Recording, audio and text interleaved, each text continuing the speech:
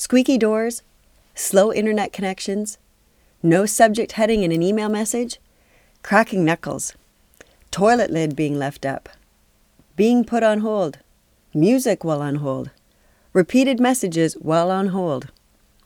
Some of our pet peeves can move from simple annoyances into being rude or aggressive.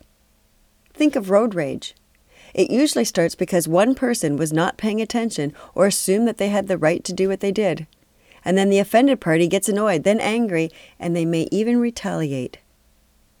Here are today's hot tips for building resiliency during Pet Peeves Week. Make a list of your pet peeves. There is something cathartic and humorous about doing this. Often awareness can help us to see the lighter side. Learn how to move on and not waste your mental energy or let your blood pressure skyrocket. And finally, understand that someone else's behavior that annoys you wasn't targeted specifically to you. Don't personalize it and read more into it than there is. Looking for ways to build your resiliency? Take my free online vulnerability test at WorkSmartLivesmart.com under the Resources and Courses tab.